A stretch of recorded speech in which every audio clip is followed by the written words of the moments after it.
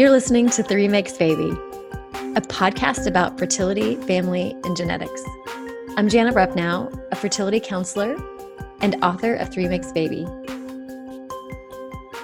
Welcome to the show. Hi, everyone. Welcome back. I've decided to release another episode this week. I met with Dr. Julian Escobar. He's a fertility doctor here in Dallas with me. And we spoke last night and recorded our conversation so you could hear how fertility doctors are responding to this time. I know a lot of you have heard from your doctors and your canceled cycles are happening and your treatment is being delayed. And I know there's a lot of uncertainty and lots of emotions right now. So listen into this episode as I talk to Dr. Julian Escobar, and he shares with you how it's impacting him and his patients, and also I'll share with you tips on how you can deal with this uncertainty right now. Hey, Jana, how are you? I'm great. How are you, Dr. Escobar? Good. This is just a weird, bizarre time in my life, in our lives. We have no reference. Our daily life changes every 6 hours. There's a new way of seeing life, and so it's just very interesting. And as you know, you and I dedicate ourselves to fertility patients, and their lives are anxious as they are. Yeah. And now with this uncertainty, I just don't think as Americans we are mentally prepared to deal with uncertainty and to have a lack of control, and it's a big challenge. Yeah. It's and you know it more than I do. It because it's what you do every day. It is. Like Yes. normally I enter the hospital and it's just like, I'm Dr. Escobar, and whatever, and then now I have to get screened. Oh, wow. Both hospitals screening Wow. me every day. I've been told which patients I could see and which ones I cannot see, and how I should see my patients and how they should come into the clinic.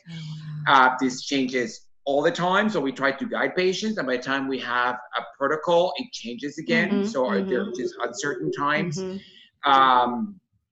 And look at you and I, we live 5 minutes away, and we're practicing social distancing.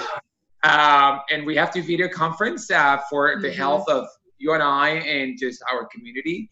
And you're an expert on telemedicine, and by next week I'll be an expert. So I hope I can get tips from you. I know. It's so true. And it's so much has changed. It is weird times. It's uncertain times. I mean, everybody's worried about what's coming next and when it's going to end. I mean, I wake up every morning and I'm like, is this over yet? And I think that's really hard for people to cope with. So I have all these like little questions I kind of want to, I've been following you on social media, and you do an amazing job. Thank you. And you have a most fabulous book that several of my patients have just complimented, and it's been very helpful for them, and your podcast and everything. And so, but I guess I saw a post that you did the other day, and it really struck a chord. And so I'd like to talk about that. And so, how do you, what are clues for a person to know that they're anxious, or that they're someone around them is anxious, or that their partner is anxious? So kind of let's start with that. Yeah. I think everyone's feeling it right now. And I think it's showing up in so many different ways for different people. Like I feel it differently than you probably do. And there's going to be days where we know that's what we're feeling. And then there's going to be other times where we don't know that's what's going on. And it may just come up in our behavior, like how we act. We may be snappy. We may get headaches. We may have stomach aches. Our appetite may be off, like not sleeping well, waking up really early. I've been like, at first I was waking up at like 4 a.m. and just couldn't go back to sleep. And at midnight, I'm like wired, Yeah, I was like, well, this is weird. And so it's like, it just changes everything. And when your biorhythms get off, everything just feels different. And so, so you have to identify what you're feeling. And I always say, go to your body and kind of map your feelings in your body. So again, some people it's in their head, it's headache. Some people it's in their chest, tightness, heart rate racing. Some people it's short of breath. Some people, just there's lots of different physical symptoms. So figure out what that is for you personally, because everyone's different. What happens with anxiety is that we lose control. We feel the sense of uncertainty, like we don't know what's going to happen. And so in order to control that or to feel better about it, we start controlling things and, micromanaging, kind of making tasks, schedules, and planning everything out and really getting rigid in how we want things to go.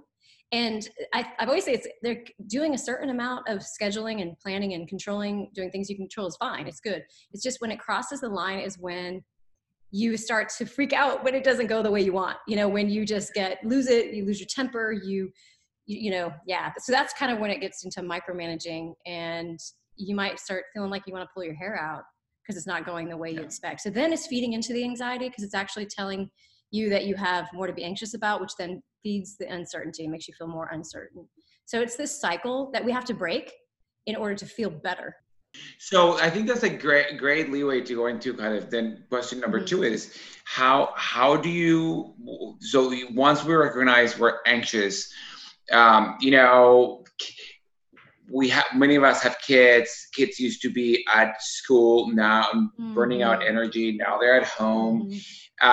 We used to have these outlets to even going to the grocery store that just can't be done right now. It just, everything builds up, and then if you turn on the TV or look at your phone, you're bombarded with a problem that every 6 hours, doubles in size. And so what are tools, what are tangible things we can do? What are your recommendations for us as we spend more time at home? Is that going to create more conflicts in the house or not? Maybe not. But how can we help ourselves and help the people around us? And what can we do to make the most out of this new way of living? Yeah, well, you want to take mental breaks and give your brain the ability to rest and just have active rest.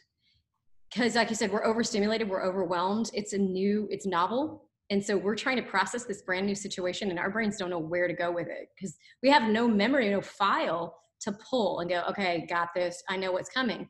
We don't. And so it creates a lot of anxiety. So remind yourself of that your brain's still trying to process it. And what you're probably going to find is a lot more people are taking more naps or they're just exhausted by 3 o'clock. And that's just because your brain is processing a ton of new information right now and trying to adapt and adjust to it. So let yourself have that zone out time and that brain rest where you just zone out, stare at the ceiling. You can do relaxation exercises, anything that just helps you to just completely zone out. So that feeling when you start to zone out, you're kind of staring off into space and people want to break you out of it, the trance. Don't break out of it. Just totally stay in it because that's your default mode and your brain is actually sort of going back into that resting state so it can reboot and refresh. And we need that. What are things that people can do at home to help themselves get into the zone or a zone? So one thing that research shows that going into nature, even in your backyard, can help. And spending time around animals helps too. You can exercise. That can also help just as the start of disengaging your brain. You get into your body more. You can do some sort of yoga from home. You can do practice some breathing even. I mean, it can be as simple as just breathing in deeply for 4 seconds, pausing, and then letting it go for 4 seconds. So some breath work. If you're on Instagram and you see those images people are creating where you can breathe with it as it grows and then release those are neat. So do those because we know that has a physiological effect and it really can help. It seems like small things, but these small things add up and they make a major, major difference. And what you want to do is continue doing it. And so I have something called, it's the 5-10-20 rule for people to remember. And I'll just start today with the 5. The 5 is 5 minutes of what we're talking about, zoning out, deactivating the brain, active brain rest. And you do it just by chilling out, trying to clear your mind, exercising, going to nature, do some gardening, downshift. So those are some, even people are doing art, or just a puzzle, putting a puzzle together.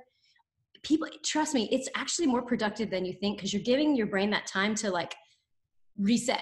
And then you will be more productive when you can come back to your work. How about other tools to deal with other people's anxiety?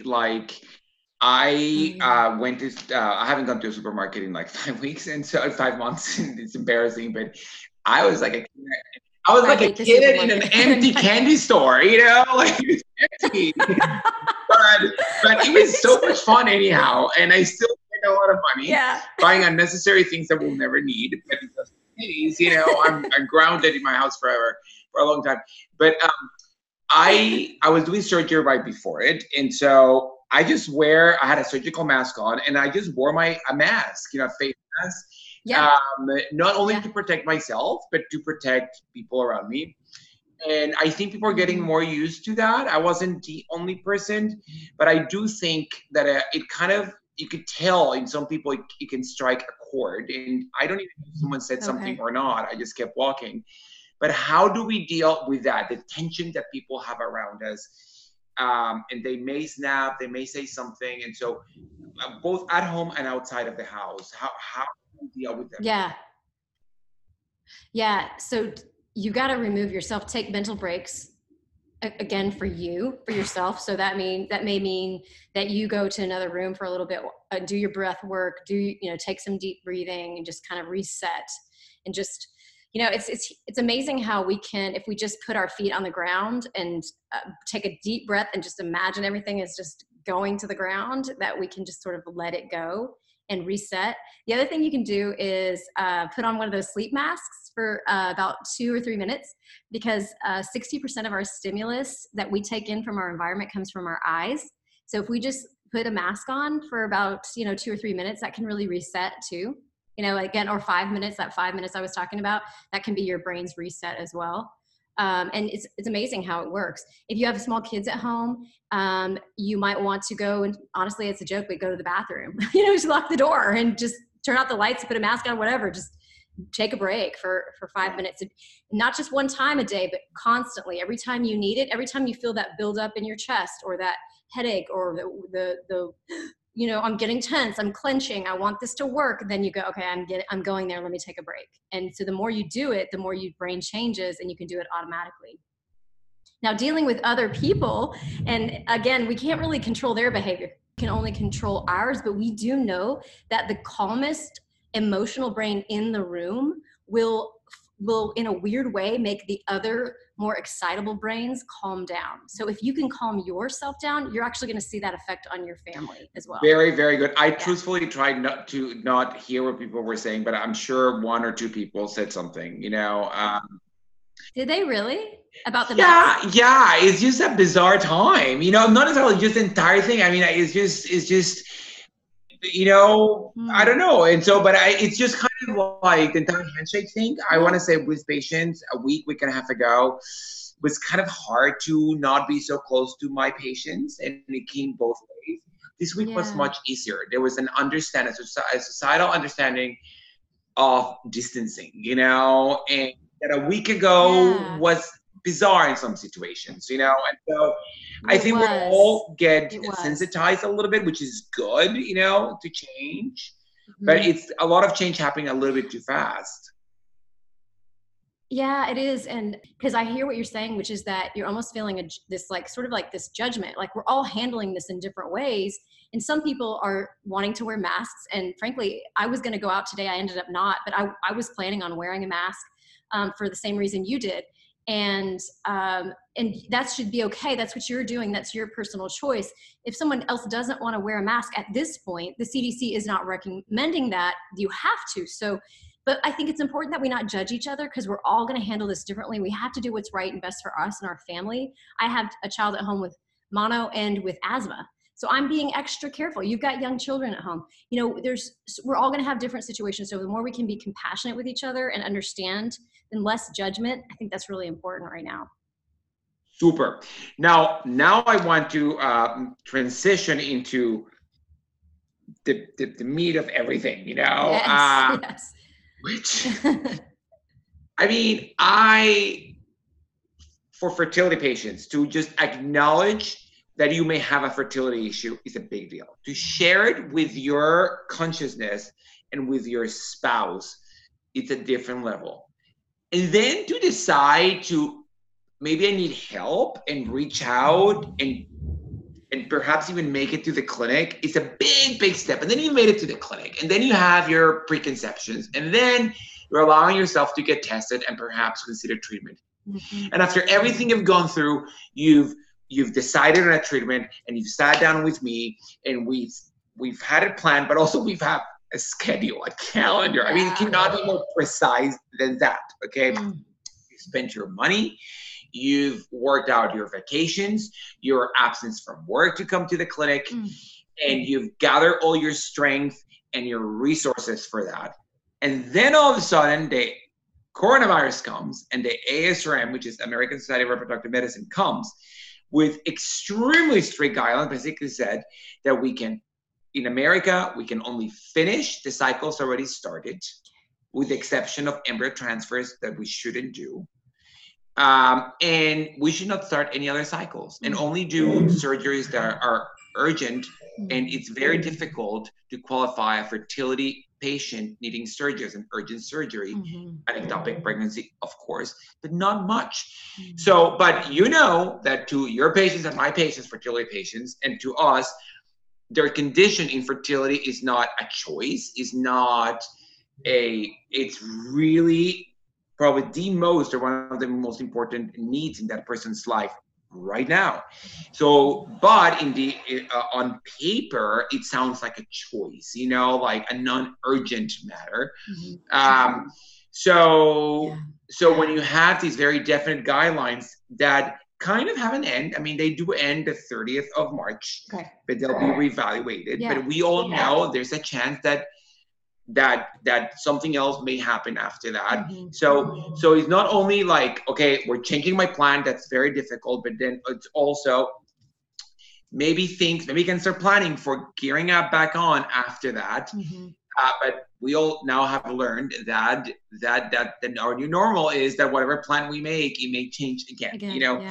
So I really, really want to hear what you have to say about how to process that. How do patients hear these news from us providers, and should we expect as providers, as how patients should react, and how can patients see how they're going to process that information, and how can they take that as they move forward? Yeah, patients are definitely going to be experiencing almost like the stages of grief, but not not necessarily in any order.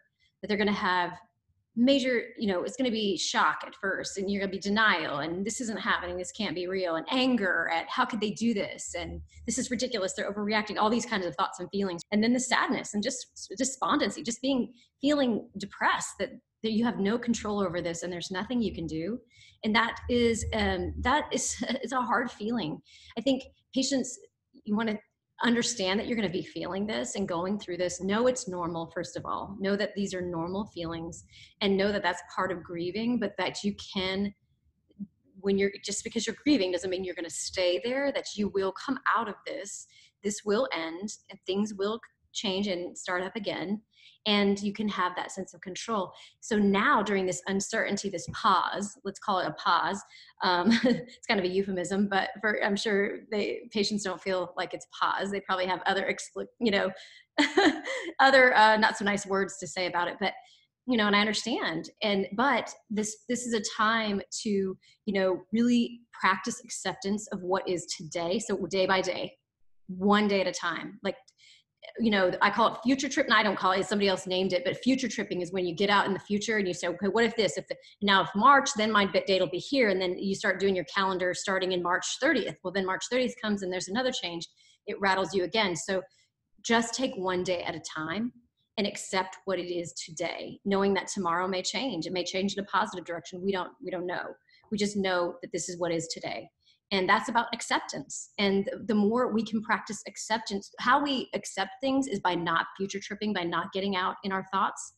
And how we do that is by these mindfulness techniques I was telling you about. So like 10 minutes of maybe trying to do some yoga, 10 minutes of just trying to clear your mind, go for a walk and just stare at the trees, try. I know people are like, that's really hard, I can't clear my mind.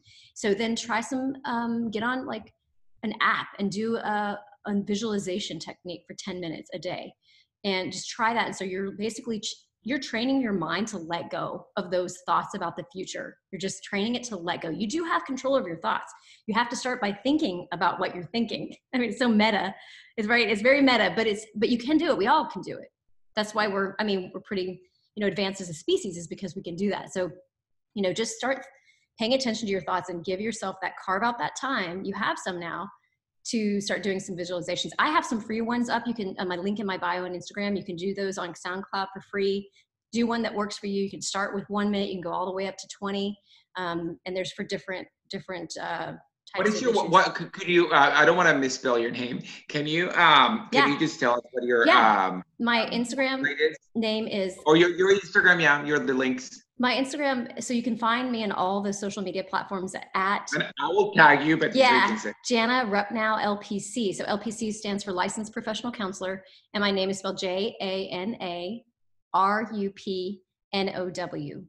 LPC. Super. So that you can find me there. I'm going to actually also post up a meditation where I teach you how to do it. And it's this is beginner's meditation. And that's, my son's working on it now, and I'm going to post that up really soon. So you can go there if you've never done this before, and you can try it. And listen, I get it. When I first started doing meditation back in 2014, I sat down to do a visualization exercise. It was 3 minutes. I think it was a minute long that my mentor recommended to me. I couldn't even make it through that. I couldn't make it through. I was like, no, I'm not doing this. I can't do this. I can't sit still. But he encouraged me to keep practicing it, and I did. And the more I practiced it, the easier it got and the better I got at it. And I was able to just engage that, what we call the relaxation response. That's the relaxation response. I was able to engage that anytime. Now I can engage it anytime I want because I've trained my brain to do it. So it takes some practice, but just keep doing it. So Jana, how does a patient or a person or anyone, when should they reach out to a specialist like you, a professional like you? When should they say, you know what, maybe I should reach out. Maybe I could get some tools. I mean, I do have patients that are extremely competitive. Most of my patients, they have everything, and that's why they want to grow their family. Yeah.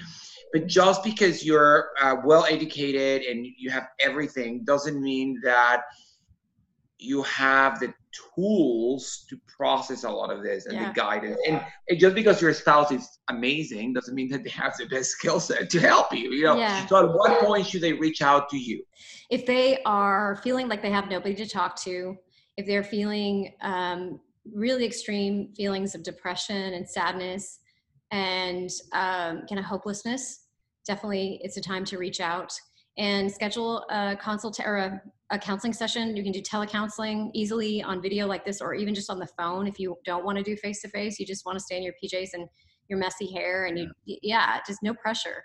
But just to have somebody to listen to what you're feeling and to give you that hope and that encouragement again. I think we all need that when we're discouraged. We need to hear from someone else who's in a different place. And so definitely if you're feeling any of those feelings, reach out and give yourself that help right now in that time. Because I tell you what, when they always say that the therapy or counseling works best for people who need it least, which basically means that, people think they should go to counseling when something's wrong with them. No, go to counseling to just level up your life, because you can learn some amazing skills. So, I tell my patients, look, do you think a professional football player, a basketball player or president get there where they are? No, they all need these people to help them out. You need that help to go to the next level. You do. And if you are to have the mental capacity to organize your life and your thoughts and everything around you, the people around you, you need some tools. And we're not all born with them, and at all times we don't have them. And so it doesn't mean that someone, in my view, has to be completely clinically depressed, but I think there are tools that can be very helpful to deal with infertility, and definitely during these times. You could reach out, you're right. Those are kind of more the if you're really feeling bad, definitely call it. But you can do this even if you're feeling snappy, edgy, anxious. You've put it off. You've thought about it in the past 2 years, but you just haven't done it yet. Do it now. This is your pause. This is your time to do it. So there's so many reasons. It doesn't have to be any of these other reasons, these more extreme reasons that I explained.